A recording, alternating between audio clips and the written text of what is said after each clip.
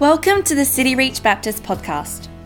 If you would like more information about the life of our church, please go to our website at cityreach.com.au or like us on Facebook. We hope you enjoy this message. Get your Bibles open to John chapter 1, and we're going to be looking at verse 35 through to John chapter 2 and verse 12 this morning. Now, when it comes to becoming a Christian, many people think that to become a Christian, what you need to do is you need to take the proverbial leap of faith. That you come to the end of your facts, and then when you come to the end of your facts, you then take this leap of faith. But actually, biblical faith is actually evidential. What that means is that faith and facts are not in opposition to one another, but rather that when you discover who Jesus is, you then express saving faith in what you've discovered.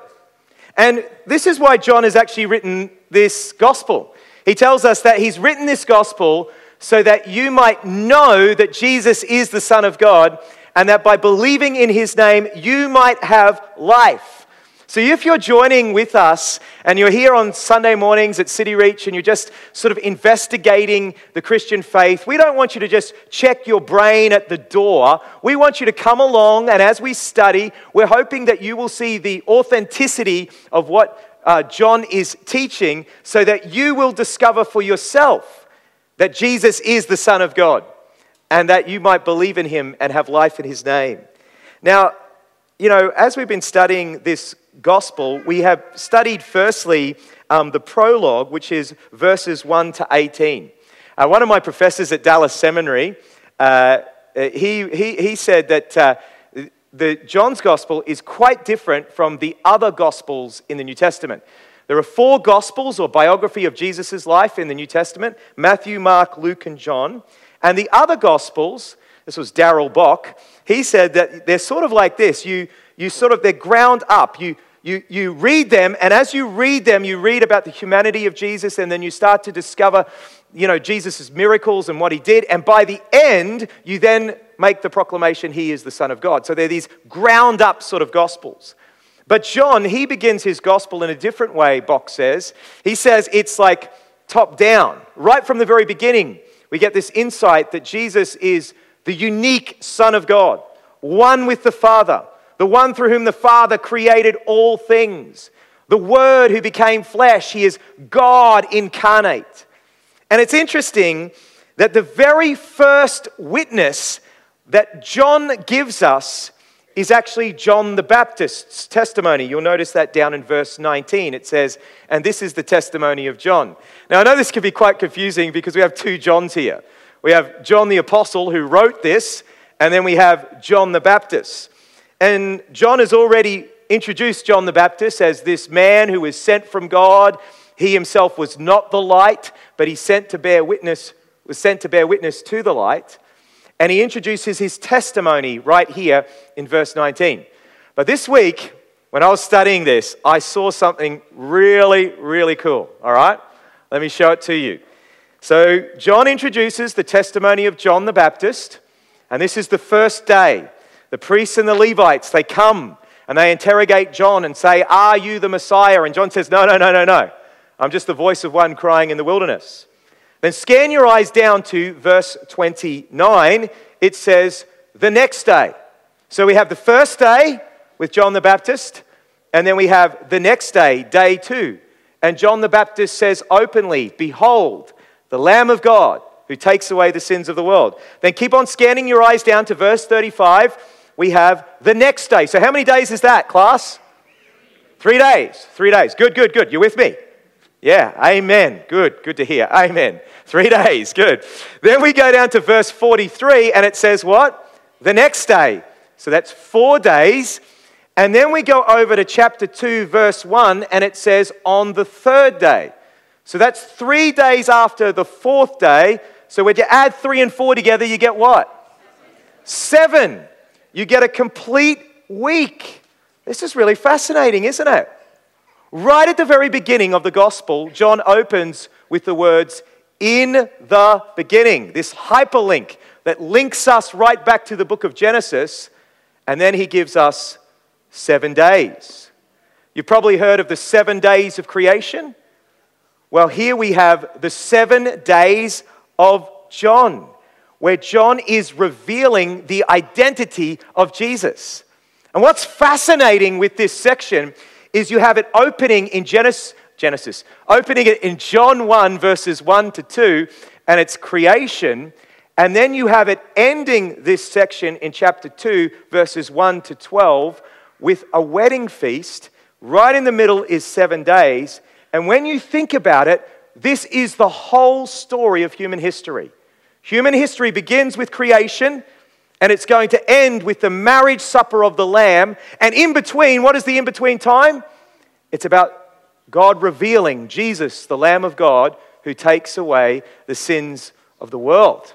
This is fascinating, isn't it? You know, John Lennox, a mathematician who's also a Christian, he says, isn't it great to be a Christian because you are part of this expansive story that begins in creation and ends with the restoration and redemption of all things through Jesus. He said, imagine being an atheist. The atheist story is you came from nothing, you're going to nothing, you are actually nothing but a bunch of cells, and so life is actually meaningless. But for Christians, we're part of a bigger story that fills us with purpose and meaning. It's amazing. And guess this is really cool as well. Not only does John give us 7 days, but over these 7 days, guess what he reveals?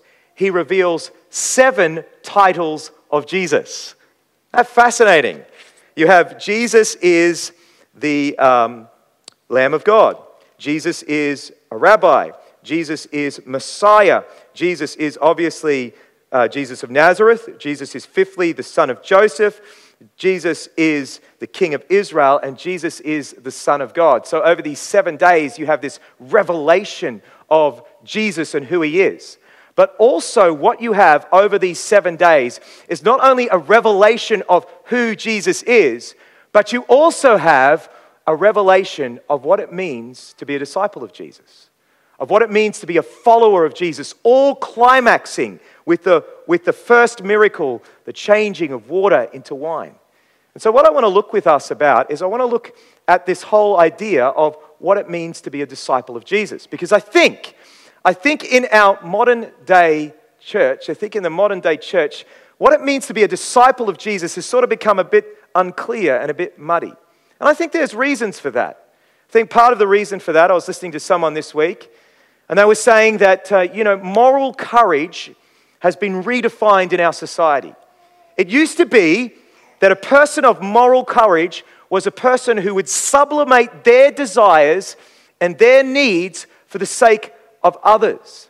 And obviously the greatest demonstration of moral courage in the last century was that whole generation that went off to the war to fight that great moral evil in Nazi Germany. They gave up their own desires and their own life in order to fight against a great moral evil. What moral courage did they demonstrate? But this author was saying that what has happened in the last 15 years is that moral courage has been redefined so that you're no longer a courageous person if you sublimate your desires and you for the sake of others. But what it means to be a courageous person now is it means that you actually live out your desires and you become your authentic, true self. So, a few years ago we saw Caitlyn Jenner, this person, get Woman of the Year award. And what courageous thing did they do? Well, they were just being true to themselves, demonstrating their desires or following their desires. Now, you might ask, what has that got to do with discipleship? Well, one of the root words of disciple is the word discipline. And in order to follow Jesus, you are going to need to be disciplined. And at the heart of discipline is to say no to yourself so you can say yes to something in the future. And in the heart of being a disciple of Jesus means that you say no to yourself, you deny yourself, so that you can pursue him. But we now live in a culture that tells us to be what we want to be, to follow our desires, to be our true self. And through technology and fueled by consumption, we're all about following our own path and making our own desires and being our own person. And yet discipleship is something different to that. So if you really want to be a disciple of Jesus, you're going to be countercultural. You're going to have to swim against the tide. But also, I think part of the struggle that we have in understanding what discipleship is all about is because of Christian culture, church culture. I mean, we use the term disciple or follower of Jesus all the time, and this word has sort of become a little bit of a cliche, disciple or follower of Jesus. So let me just give you a bit of the cultural context of what discipleship meant back in the first century. You see, you may not realize this, but Jesus was not the first person to have disciples, and he wasn't the last person to have disciples. There was a whole culture of discipleship within Judaism. Rabbi Hillel, who lived before Jesus, he had 70 disciples. Rabbi Akiva, who lived after Jesus, he had 5 disciples, but he had thousands of people who followed him. And if Jesus stood up in a synagogue on Sabbath and he read from the Torah, odds are that the category, if you were a Jewish person living in Israel, odds are the category that you would file Jesus into would be that of a rabbi, that of a teacher. And there were plenty of rabbis who would go around in the first century and they would teach and they would give their yoke, their understanding of the Torah, their way of life. You remember Jesus said in Matthew 11, verse 28, he said, "Come unto me, all you who are weary and heavy laden, and I will give you rest. Take my yoke upon you, my teaching upon you." And this whole concept of discipleship permeated the whole Jewish system of education. So if you were a young boy, you would go along to a Jewish school where you would learn from a rabbi, and you would learn reading, and you would learn writing, and you would learn maths, but you would learn it all from the book. And in fact, the whole goal was by the age of 12 to have memorized the whole first 5 books of the Bible. Genesis, Exodus, Leviticus, Numbers, Deuteronomy. Aren't you glad that's not what we do nowadays to get people graduated from Sunday school? I mean, I find it difficult enough to read through those books, let alone memorize those books. This is amazing. And then what would happen is that most Jewish boys, after the age of 12, they would then go on and they would then become apprentices to their fathers, and they would learn the family trade. And this is what happened to Jesus. Jesus, he went and was an apprentice to his stepfather Joseph, and he became a carpenter. But the cream, get this, the cream of the crop, they would go on to another level of Jewish education, where they would then learn further about the law and further about the prophets. And then after that, the very cream, the very top, the magna cum laude at the end of that school would then be asked by a rabbi to become their talmidim, their disciple. It was a position of privilege. Only the cream, only the top people would be asked to be a talmidim by a rabbi. Come, follow me. That sort of gives us a little bit of perspective on the Apostle Paul, doesn't it? Remember, he was like under Rabbi Gamaliel, one of the top rabbis in Israel. So Paul was the cream of the cream of the cream. And this call to be a talmidim, a student, a disciple of a rabbi, it was not like some of you are full-time students and, you have, days, you probably go to university at least once a week or something like that, It's not like that. This to be a disciple, a student of a rabbi was a complete commitment. It was 24/7. You would go live with your rabbi, and you would talk with your rabbi, you would sleep with your rabbi, and the whole goal was eventually you would start to imitate your rabbi, even look like your rabbi in the way that in your mannerisms, and so that you would take on the teaching of your rabbi. It was a complete and total commitment to be a disciple. Well, with that in mind, let's now read the text. Look down in your Bibles in verse 35. It says, The next day again, John was standing with two of his disciples. See, John had disciples. Now get this, class. I think we now understand maybe why the Pharisees sent priests and Levites to interview John, because John was breaking all the rules. He appears in the wilderness preaching, and he's taking disciples to himself. And those disciples are not like the cream of the cream.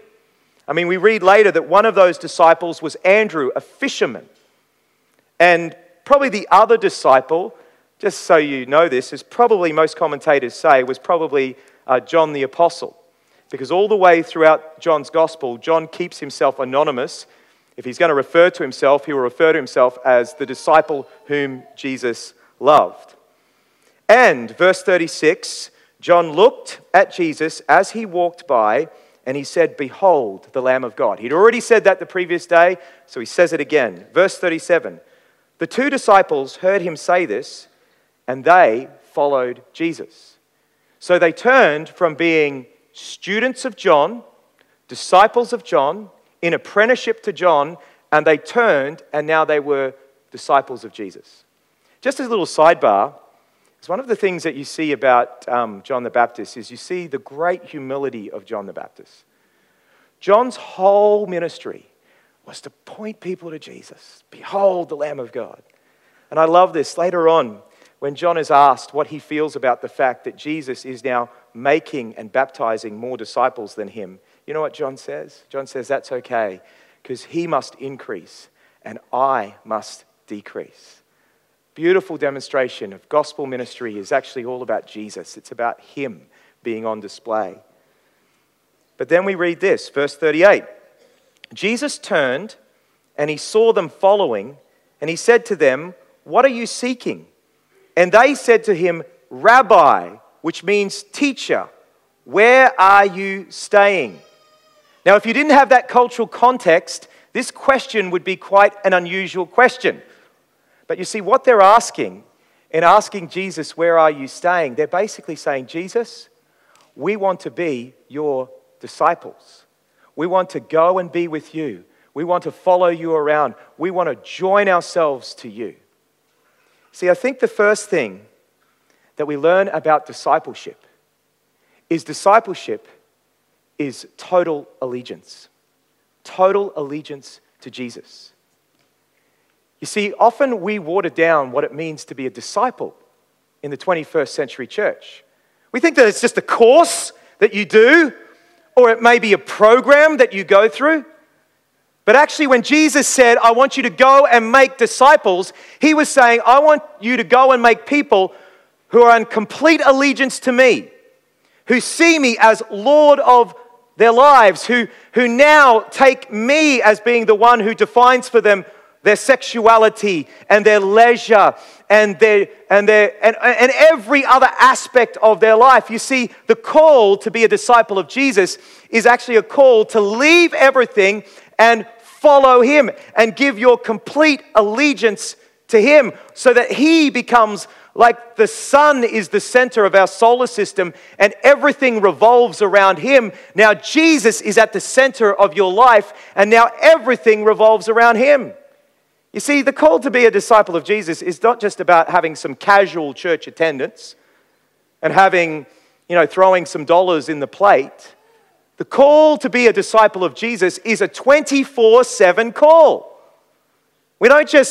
Jesus is not just our hobby, where we come and, like other people, on Sundays, they ride bikes or they do other things, play with radio-controlled cars.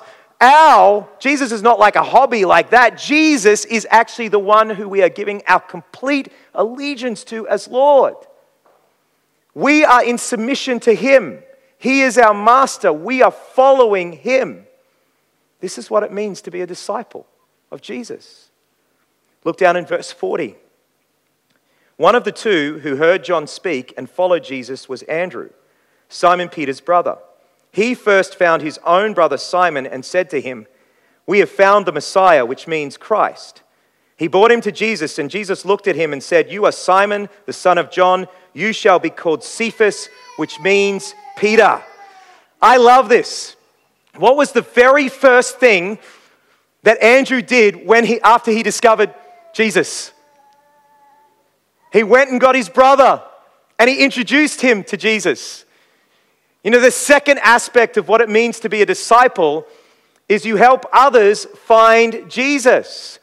You help others follow Jesus. Found people help others find Jesus. Keep looking down, verse 43 in your Bibles. The next day, Jesus decided to go to Galilee. He found Philip and said to him, "Follow me." Now Philip was from Bethsaida, the city of Andrew and Peter. And Philip found Nathanael and said to him, "We have found him of whom Moses in the law and also the prophets wrote, Jesus of Nazareth, the son of Joseph." And Nathanael said to him, "Can anything good come out of Nazareth?" So Nathanael is at first very skeptical of this claim that Jesus is the Messiah, that Jesus is the one to whom the law and the prophets point. Now, we don't really know why Nathanael was skeptical. You know, it may have been that, like, Nazareth is this little dinky city, and he was thinking, Nazareth? Can the Messiah come from that little dinky place? Or it may be that there was a bit of rivalry between Nathanael's city, Bethsaida, and Nazareth. A little bit like how, there's a bit of rivalry between Melbourne and Adelaide. Might have been like that. But the point is this, is that some of you might be here today and you have questions. And it's okay to have questions about Jesus. You know, you might have questions like, how can a good God permit evil and suffering in the world? You might have questions like, if Jesus is truly the way, how can he be truly the way when there are millions of people who don't believe in him and believe in other ways? So you might have questions here today, and the interesting thing is, notice that what Philip does in response to Nathanael's question, he just says to Nathanael, "Come and see." And Jesus saw Nathanael coming towards him and said, "Behold, an Israelite indeed, in whom there is no deceit." You see, Jesus praises the intellectual honesty of Nathanael. And, Jesus doesn't mind you asking your questions. But here's the thing I found. Is that when people come to Jesus, it's not because necessarily they have all their questions answered, but it's because they have met him. They've met Jesus. And so Nathanael says to him in verse 48, "How do you know him?" And Jesus answered, "Before Philip called you, when you were under the fig tree, I saw you." Now, we don't know exactly what Jesus saw Philip doing. He might have been up to no good. We don't really know. But whatever it was, it convinced Nathanael that Jesus was divine, because Nathanael then says, "Rabbi, you are the Son of God. You are the King of Israel." You see, it's not wrong to have questions. And when you come, if you're coming into our community with a whole heap of questions about faith, we want to try and seek to answer your questions. But as I've said, I've found that most of the time when people become believers in Jesus, it's not like they get all their questions answered, and then once they get all their question answered, they then go, "Oh yeah, I now become a Christian." Rather, what happens is they meet Jesus, and then once they meet Jesus, those questions then become small as the identity of who he is becomes large in his thinking. Do you know, I still have questions. I still have intellectual questions. But they don't worry me so much because I have met Jesus, the way, the truth, and the life. And now when you meet Jesus, you can understand all of those other things. It's interesting, Carl put on his Facebook a couple of years ago, he put this post, he said, something like this, Carl, you might correct me later, but it was something like this. He was asking his family and friends, he said, "What will it take for you to believe in Jesus?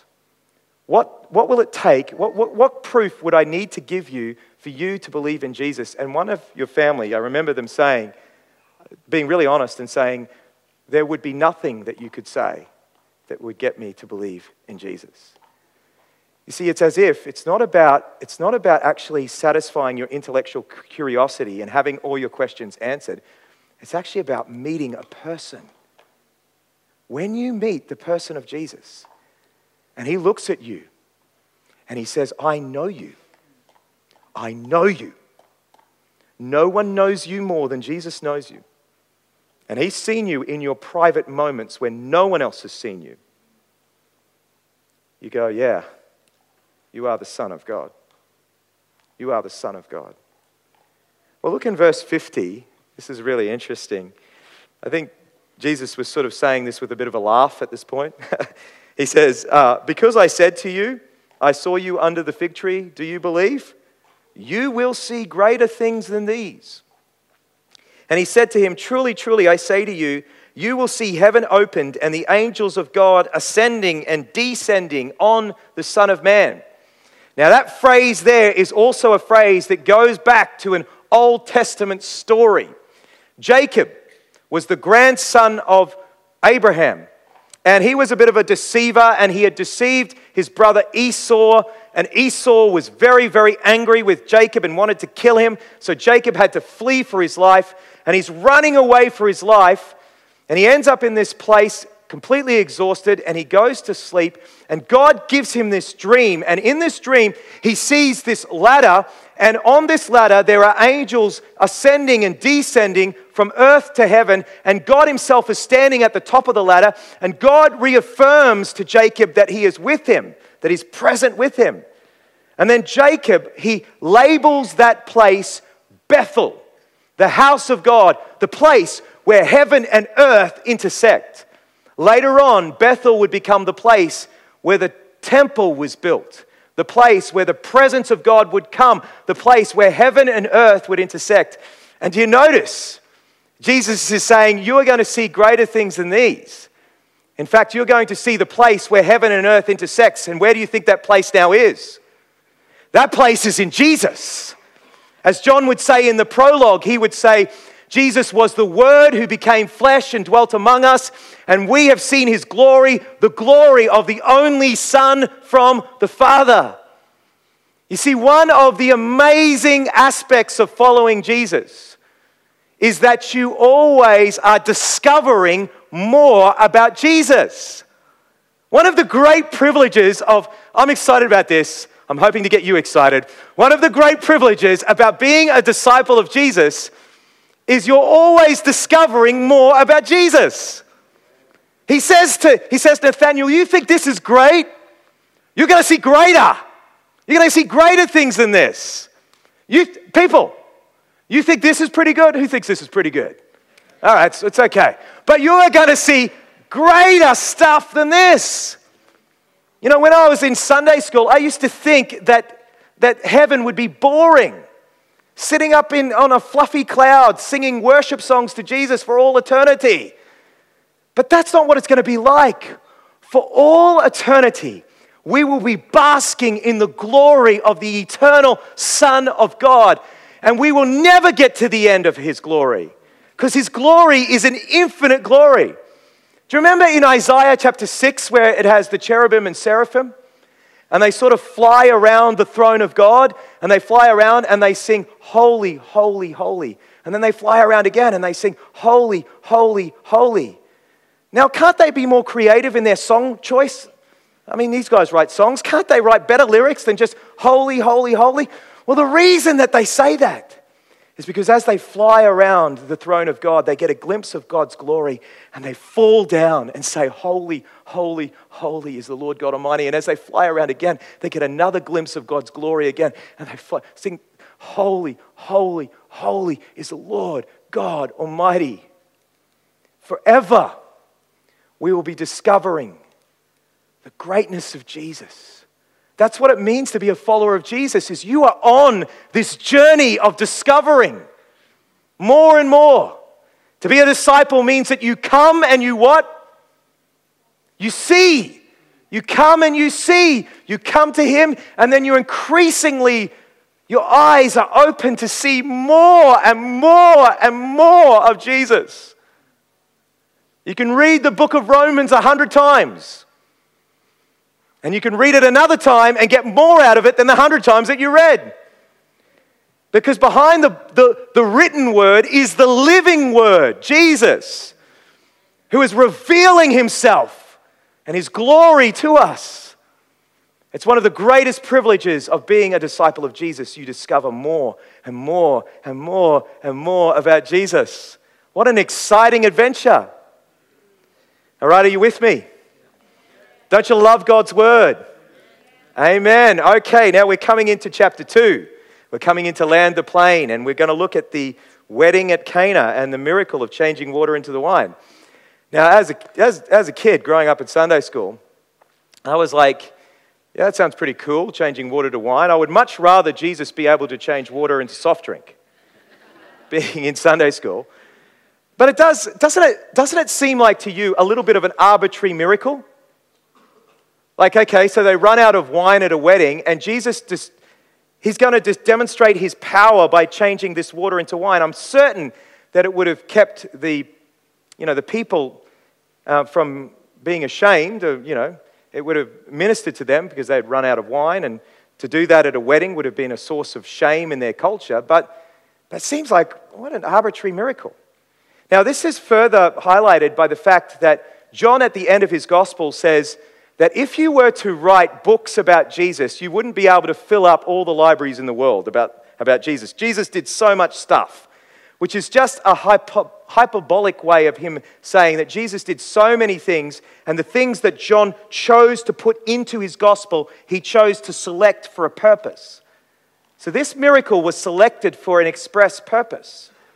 So what is the purpose behind this miracle?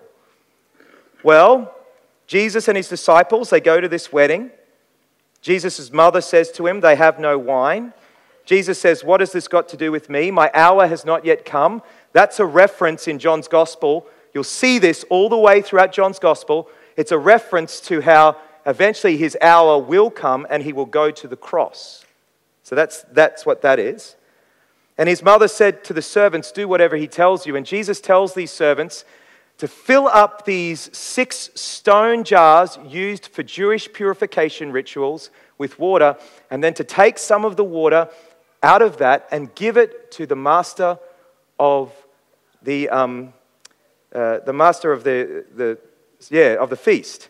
And so he drinks it, and then he says in verse 10, everyone serves the good wine first, and when people have drunk freely, then the poor wine. But you have kept the good wine until now. So Jesus didn't just change water into wine. He made that wine the best wine. The best wine. And it says in verse 11, this is the first of his signs Jesus did at Cana in Galilee and manifested his glory, and his disciples believed in him. Now, just an interesting thing before we go any further.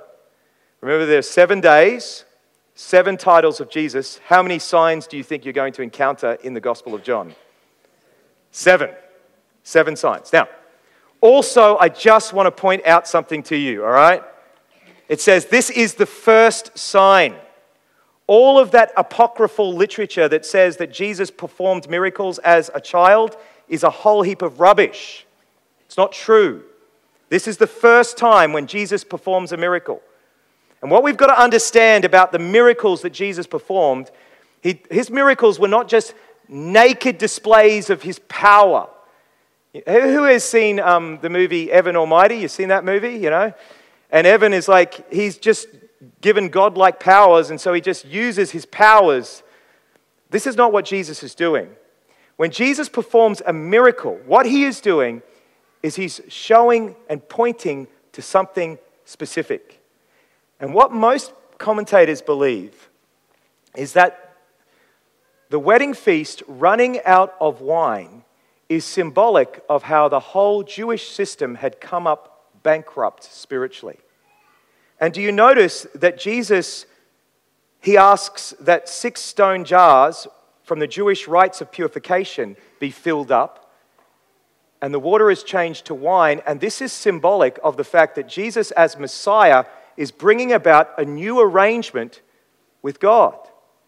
That the law was given through Moses, but grace and truth came through Jesus Christ. And wine in the New Testament is often associated with joy, and it's also associated with the Holy Spirit. And John has said in chapter 1 that there is one coming after me, who I baptize you with water, but he will baptize you with the Holy Spirit. So I think that this miracle is not just some arbitrary thing that Jesus does to say, look at how cool I am, I can perform miracles.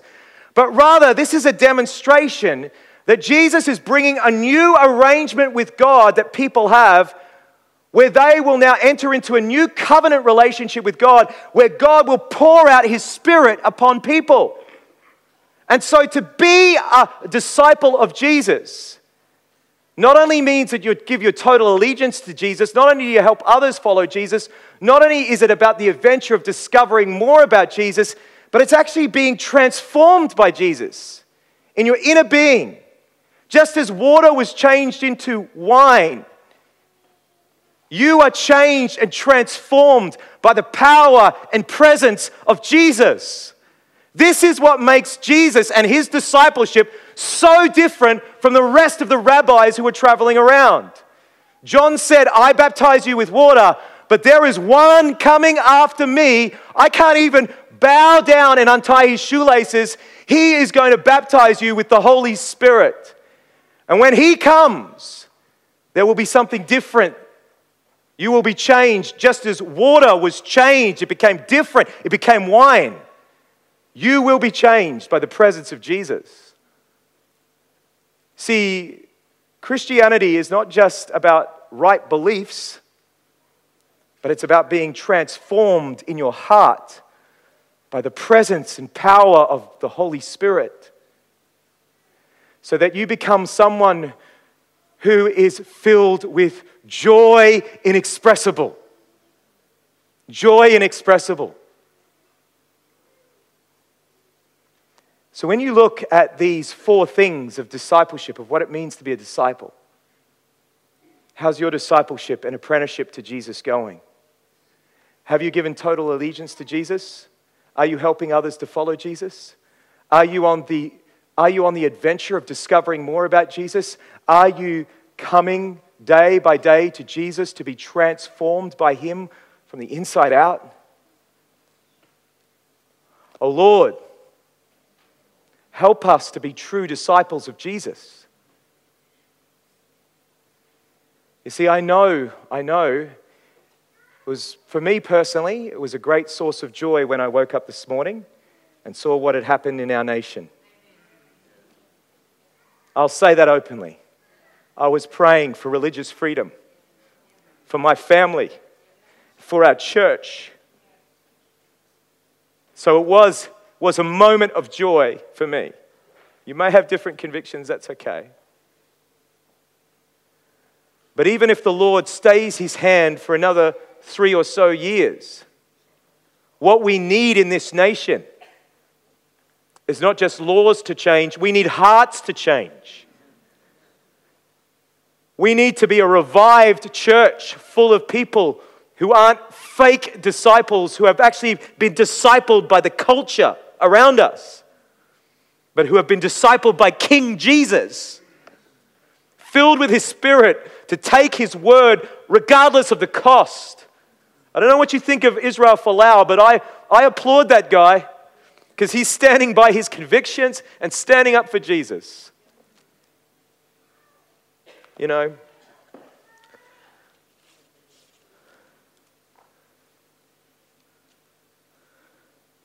so praise God for what He's been doing in our nation, but there is so much more to do. Let's be a people on our knees and be a people who are giving our complete allegiance to King Jesus as disciples of Jesus. Let me pray.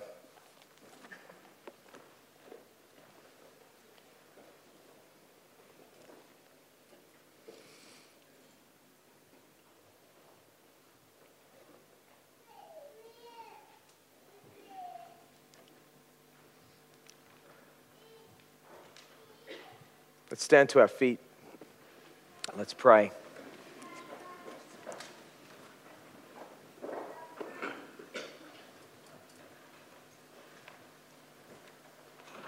Lord Jesus, we come to you now and we don't want to be discipled by our culture and give allegiance to a culture that is way, way off track.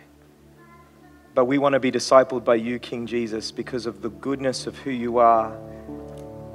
That you have died for us and you have been raised from the dead for us. And we want to be people of moral courage, true moral courage, who give up our desires and our life and follow you, Lord Jesus. And we want to be people who come every day and surrender our lives afresh to you, to be filled with your Spirit so that we can live our mission for your glory and honor.